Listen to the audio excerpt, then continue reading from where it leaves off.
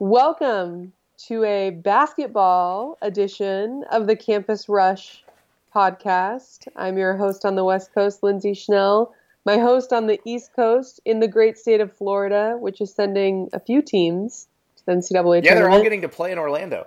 I know, is Andy Staples, and you will be there, Andy. So we are the Campus Rush / Tourney Talk podcast on this Selection Sunday. Happy Selection Sunday, by the way.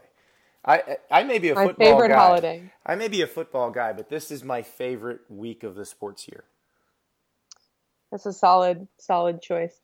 Andy, okay, so we've got a bracket. We don't have people complaining about what teams got in. There's been a few people who have pushed back on some seeds. It was a soft bubble.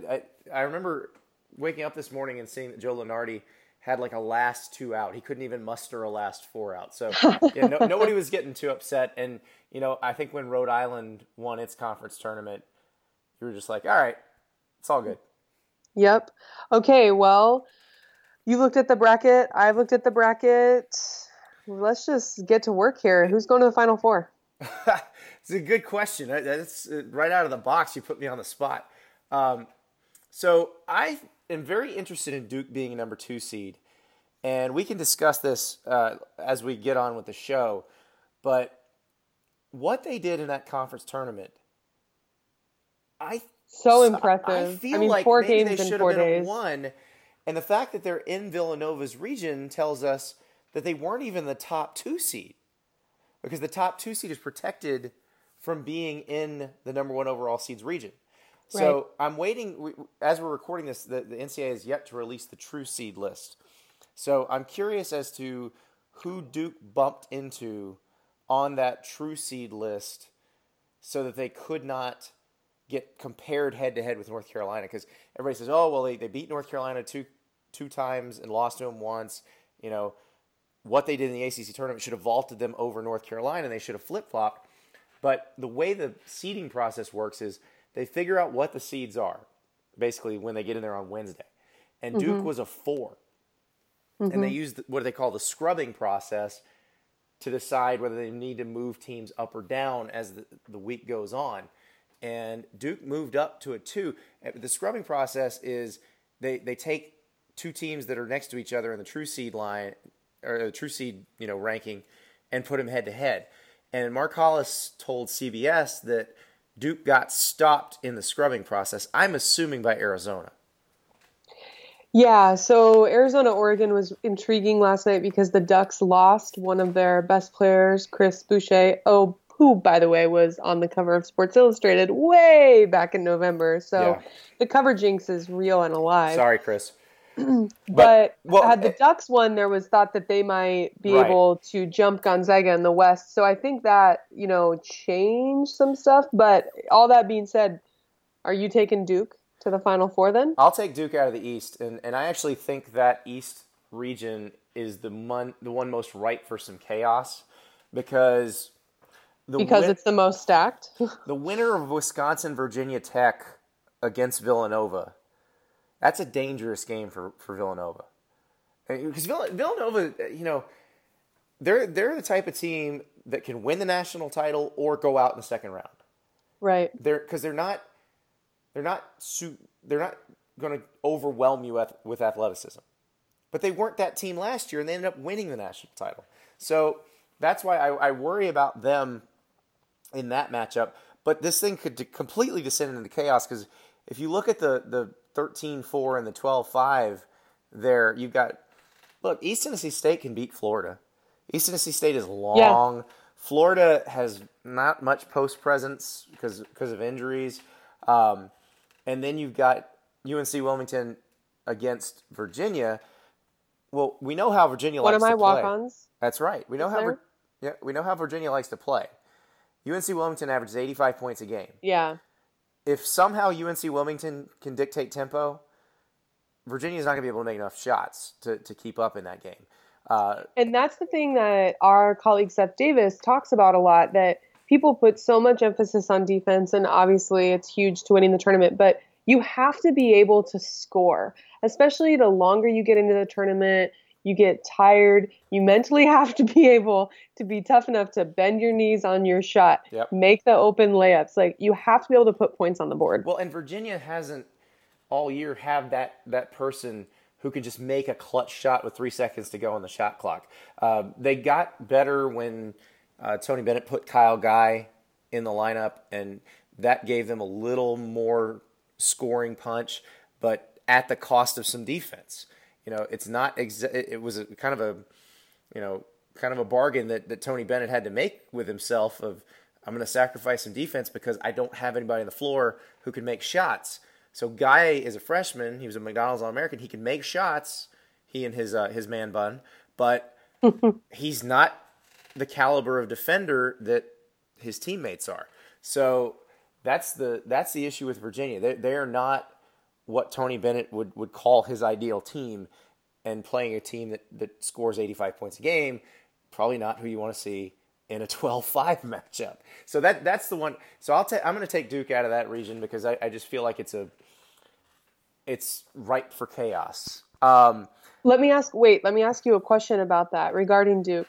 How much stock do you put into conference tournament momentum? Well, and it's interesting because I'm actually writing about this for Monday, and I'm attempting the impossible.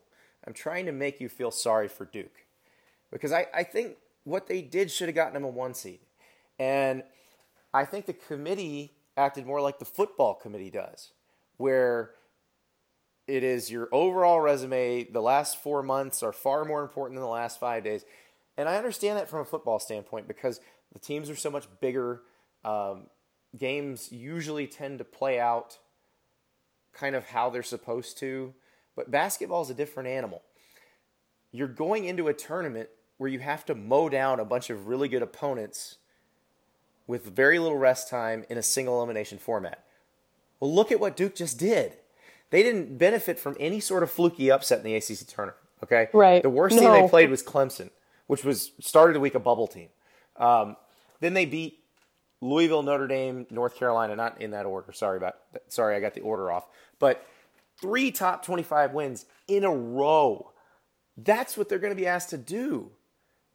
So for me, I used to put a lot of stock in conference tournament momentum when I was filling out my bracket. What I put more stock in now in college basketball all season long is the coaches. Yeah. Like, bet on coaches who have been there before, who have taken teams. I don't think you necessarily have to have won a title, but who have that experience. They know how you have to change practice toward the end of the year when you get into the tournament. They are great at scouting teams. And so when I watched the ACC tournament, I was not that surprised with Duke because they are coached by one of the best coaches in America and in college basketball I remember history. he beat Mike Bray, Rick Pitino, and Roy Williams. So the ones he beat weren't slouches either.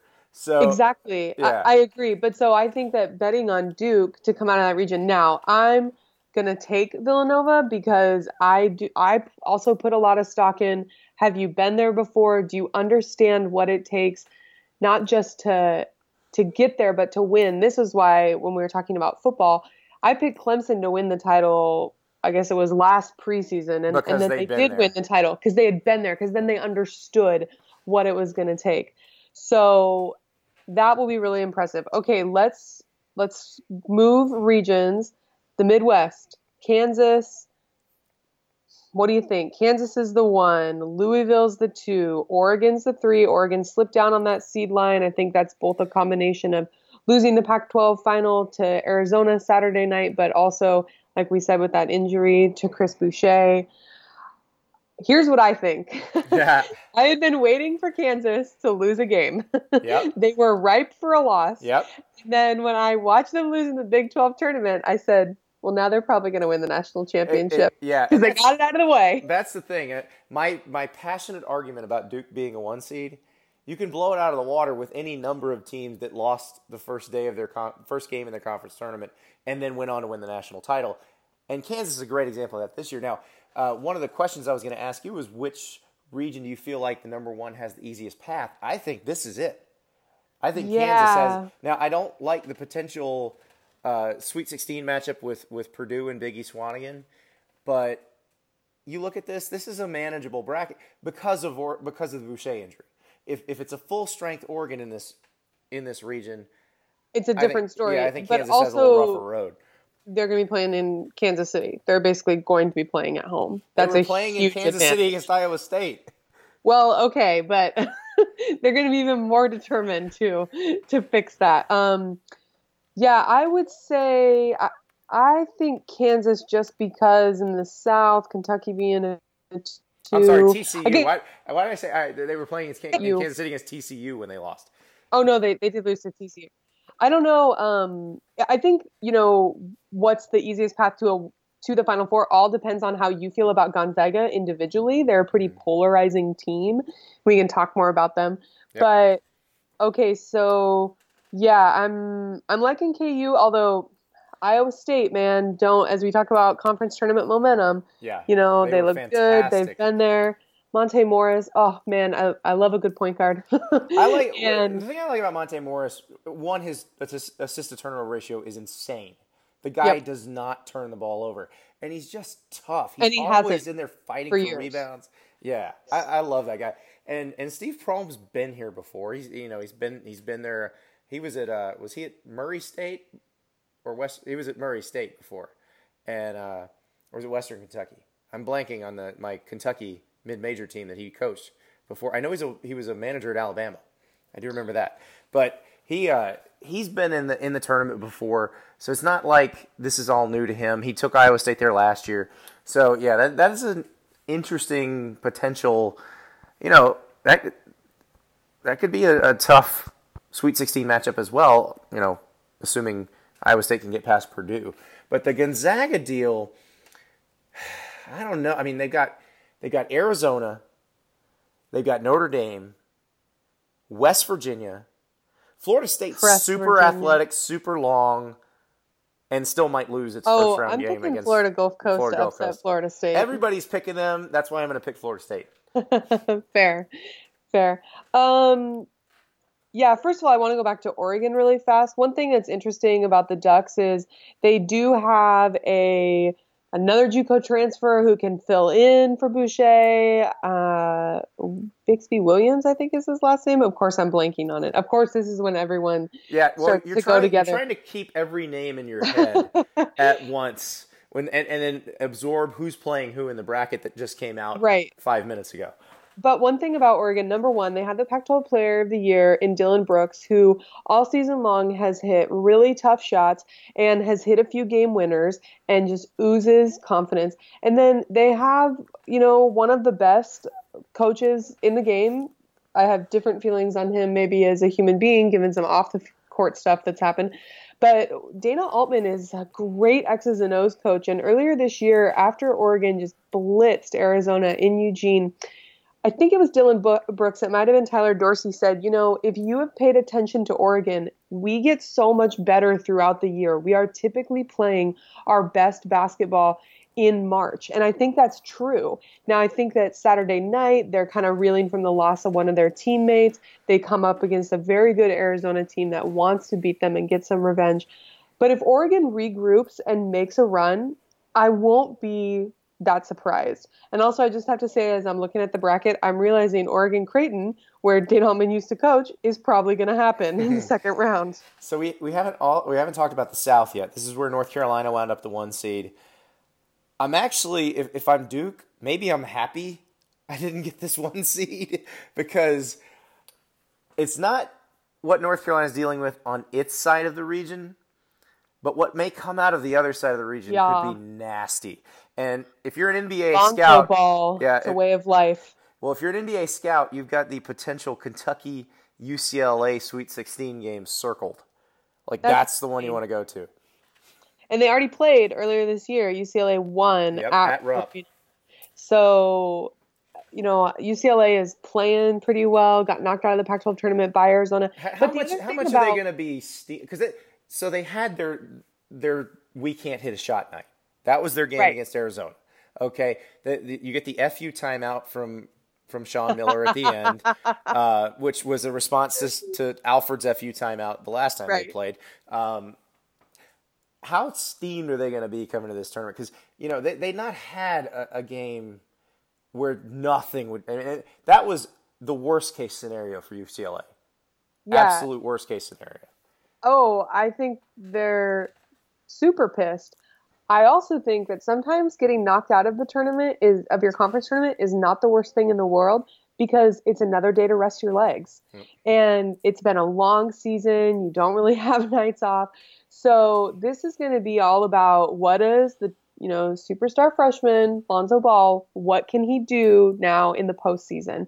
He's had so much attention, so much fanfare, all of it legit, minus the fact that his dad thinks he might be better than Steph Curry right now. His That dad, aside, I love his dad. His dad is a joy to hear because he's you know just what? one We insane appreciate a good thing. quote. Exactly.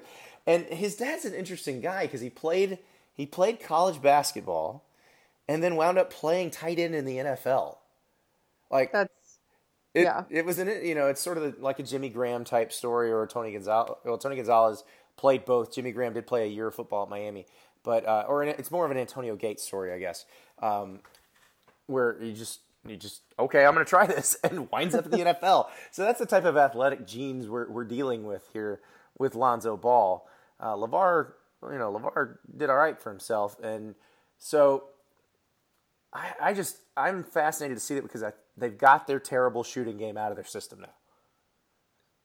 Yeah, and like you said, great shot at playing Kentucky. First of all, if you're a basketball junkie, I think you just love that matchup. Like those are two of the bloods.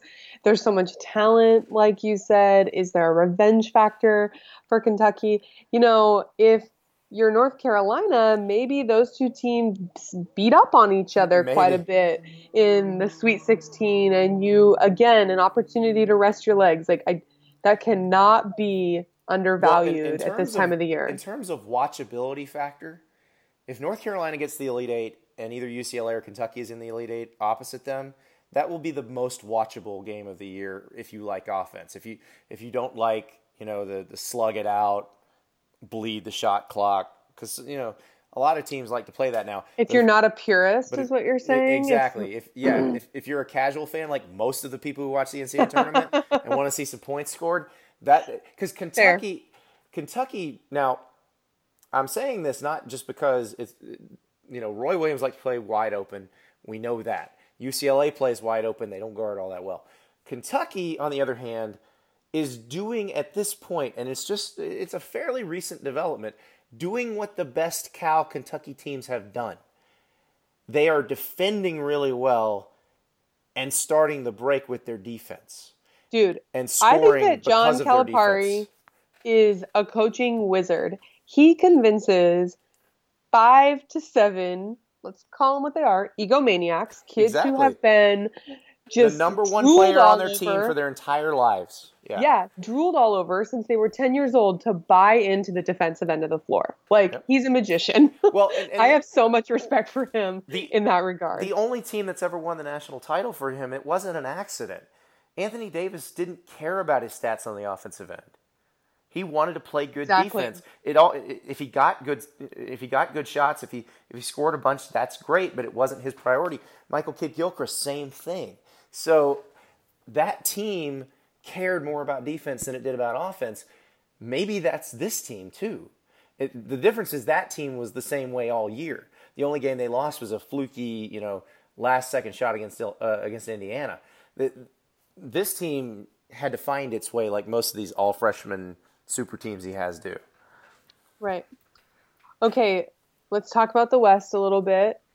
Listen, I am a Gonzaga believer, but I fully accept that might be only because in the 6th grade I had a huge crush on Richie Fromm, the sharpshooter from Vancouver, Washington, who helped them to their first Elite Eight. Now, were you aware? Were you watching any college basketball when Casey Calvary hit the tip in to send them to the Elite Eight? Yes, after Richie went on to the NBA, Casey Calvary was my new crush. And Okay. when I've seen them, because I've spent time up at Gonzaga, I see them sometimes and I get, Yep. butterflies in my stomach. Yeah, no, look, I have a ton of respect for Mark Few. I think that and I think this in football too, and I'm sure you'll agree. People have no idea how hard it is to win. I mean, Yes. what Nick Saban has done at Alabama, yeah, you know what? It's certainly easier to win when you have incredible players. I'm not disputing that, but time and time again to get guys to buy in and Well, do all the little this things. is more Chris Peterson at Boise State if Boise State actually had a chance to compete for the national title because of conference. I mean, in football is a different animal because of Boise State's conference, they can never really compete for the national title. Gonzaga Yeah, can. although I would push back and say that Gonzaga has had a lot of talent in the last few years, Right. some of which has come through the transfer market, Yep. and they're very good at recruiting overseas, particularly big men. Yeah. But yeah, I think there's no doubt in my mind they're going to have to get to the Final Four. I don't want to hear anything about, oh, BYU beat them. If someone's going to beat you, it should be a team from your conference who Yeah, knows who you better plays than you all the anyone time. else. I Exactly. I really don't have a problem with that. It's funny, we were talking about Casey Calvary earlier. I have my 98 Gonzaga story. So I was, or sorry, excuse me, 99 Gonzaga story. I was, Come on, 99. Come on. it was the 98-99 season. Fair. I was in the Grill Jamaica when they made their second weekend run. I was the sports editor of the school paper at Florida, and so I was not really paying much attention to my duties as sports editor. I had a very capable men's basketball writer who was handling it. You see him on TV all the time. His name is Israel Gutierrez. So I would go check my email at an internet cafe on the beach maybe every 2 days. So I remember checking my email, and Israel was like, hey, can we afford for me to just leave straight from Seattle and go straight to Phoenix? And they might wind up playing Gonzaga in the Sweet 16. So I'm probably going to have to be there the whole weekend. I'm like, sure, whatever. We'll find a way to afford it. So Good job. when Calvary hit the tip in, I was not the most heartbroken person in the world because that was one less night of hotel and meals that I was going to have to find a way to pay for. Yeah, well, they've got incredible post players this year. Przemek Karnowski is the best passing big man in college basketball. Come back after a redshirt year last season. He messed his back up early in the 2015-16 season and sat out for the year. They have Nigel Williams-Goss, a transfer from Washington. They have Jordan Matthews, who's a transfer from Cal. He was Cal's leading scorer a year ago because I think he's a graduate transfer. It's hard to keep track of all the Yeah, transfers well, also. they use the red shirt year better than any team in basketball 100%. because you don't hear about red shirts in basketball usually unless somebody gets hurt preseason of their freshman year. Other than that, it's hardly ever even discussed. But they've done a great job of either using the transfer year, like when Kyle Wilcher transferred from Kentucky and sort of transformed his body. Williams Goss, same deal when he transferred from Washington.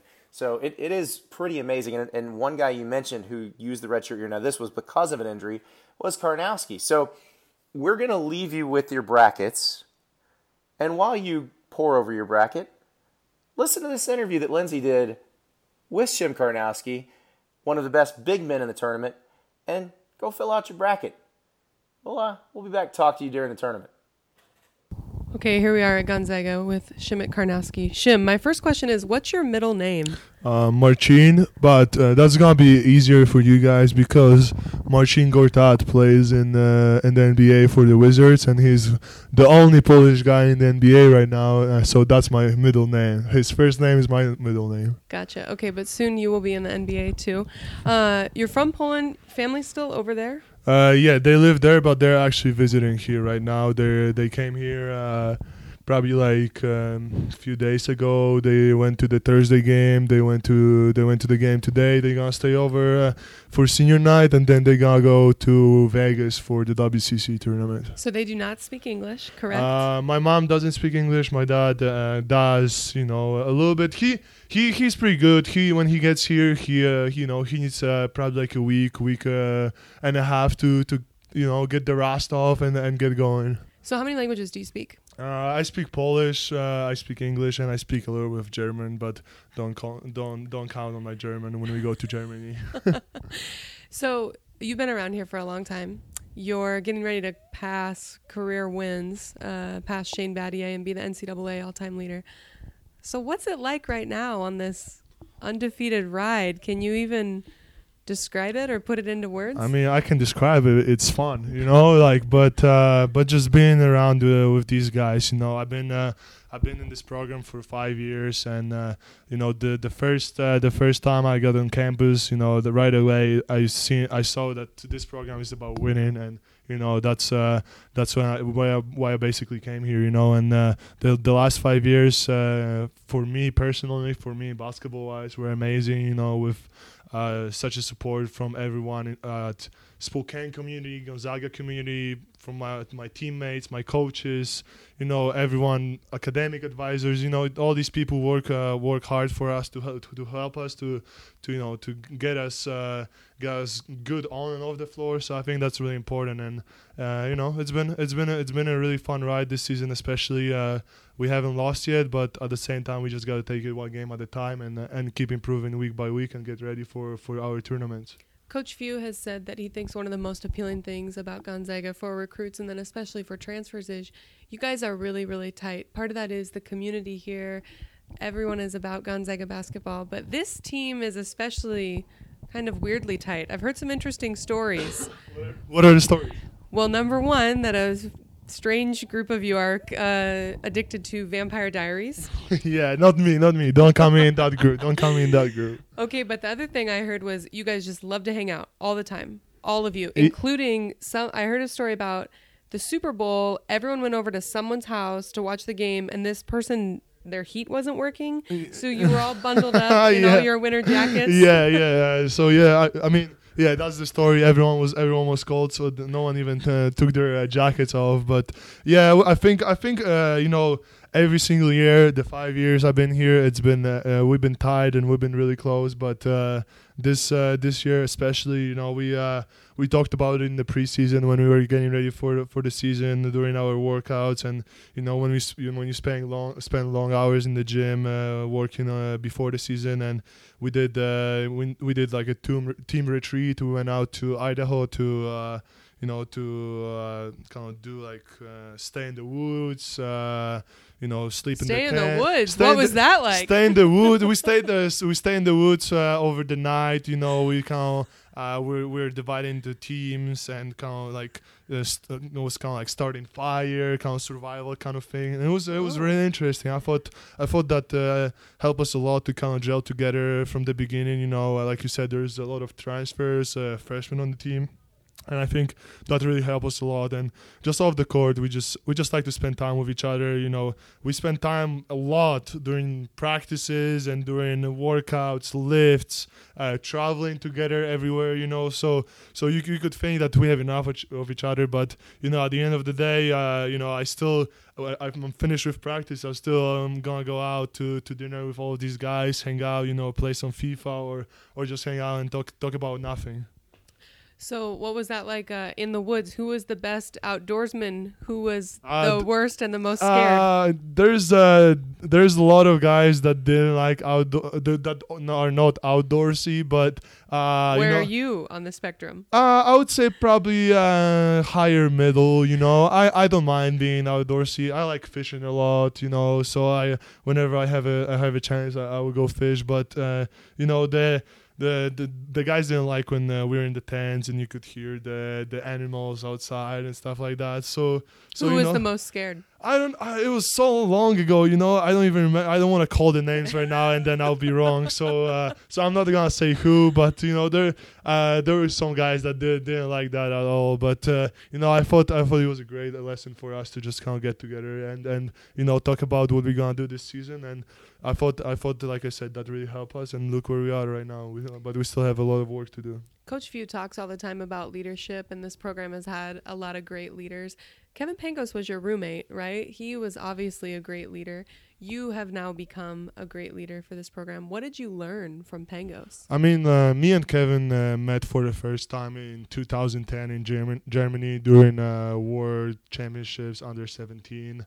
Then we played together on the same team, on the world team, and the Nike Hoop Summit in Portland the next year. So that's how I kind of got to know Kevin, and right away I saw, he's just such an outgoing guy, such a nice guy, and I think right away I thought, wow, Kevin would be a great leader. And then when Gonzaga started recruiting me, Kevin came here the year before, so he was already playing here. They were still recruiting me.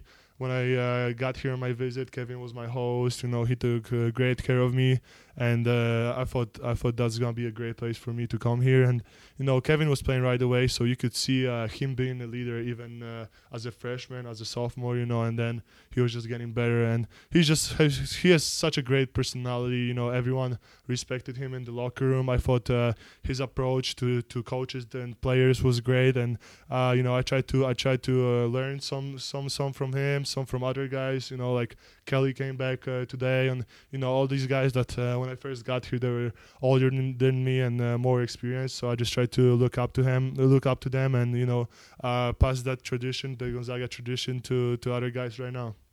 You were hurt last year. You got hurt. There was so much hype in the preseason about you, Sabonis, and Wiltshire. How could anyone compete with that? Then you hurt your back. How bored were you sitting on the sideline? Were you able to learn, get better, or did you just hate it?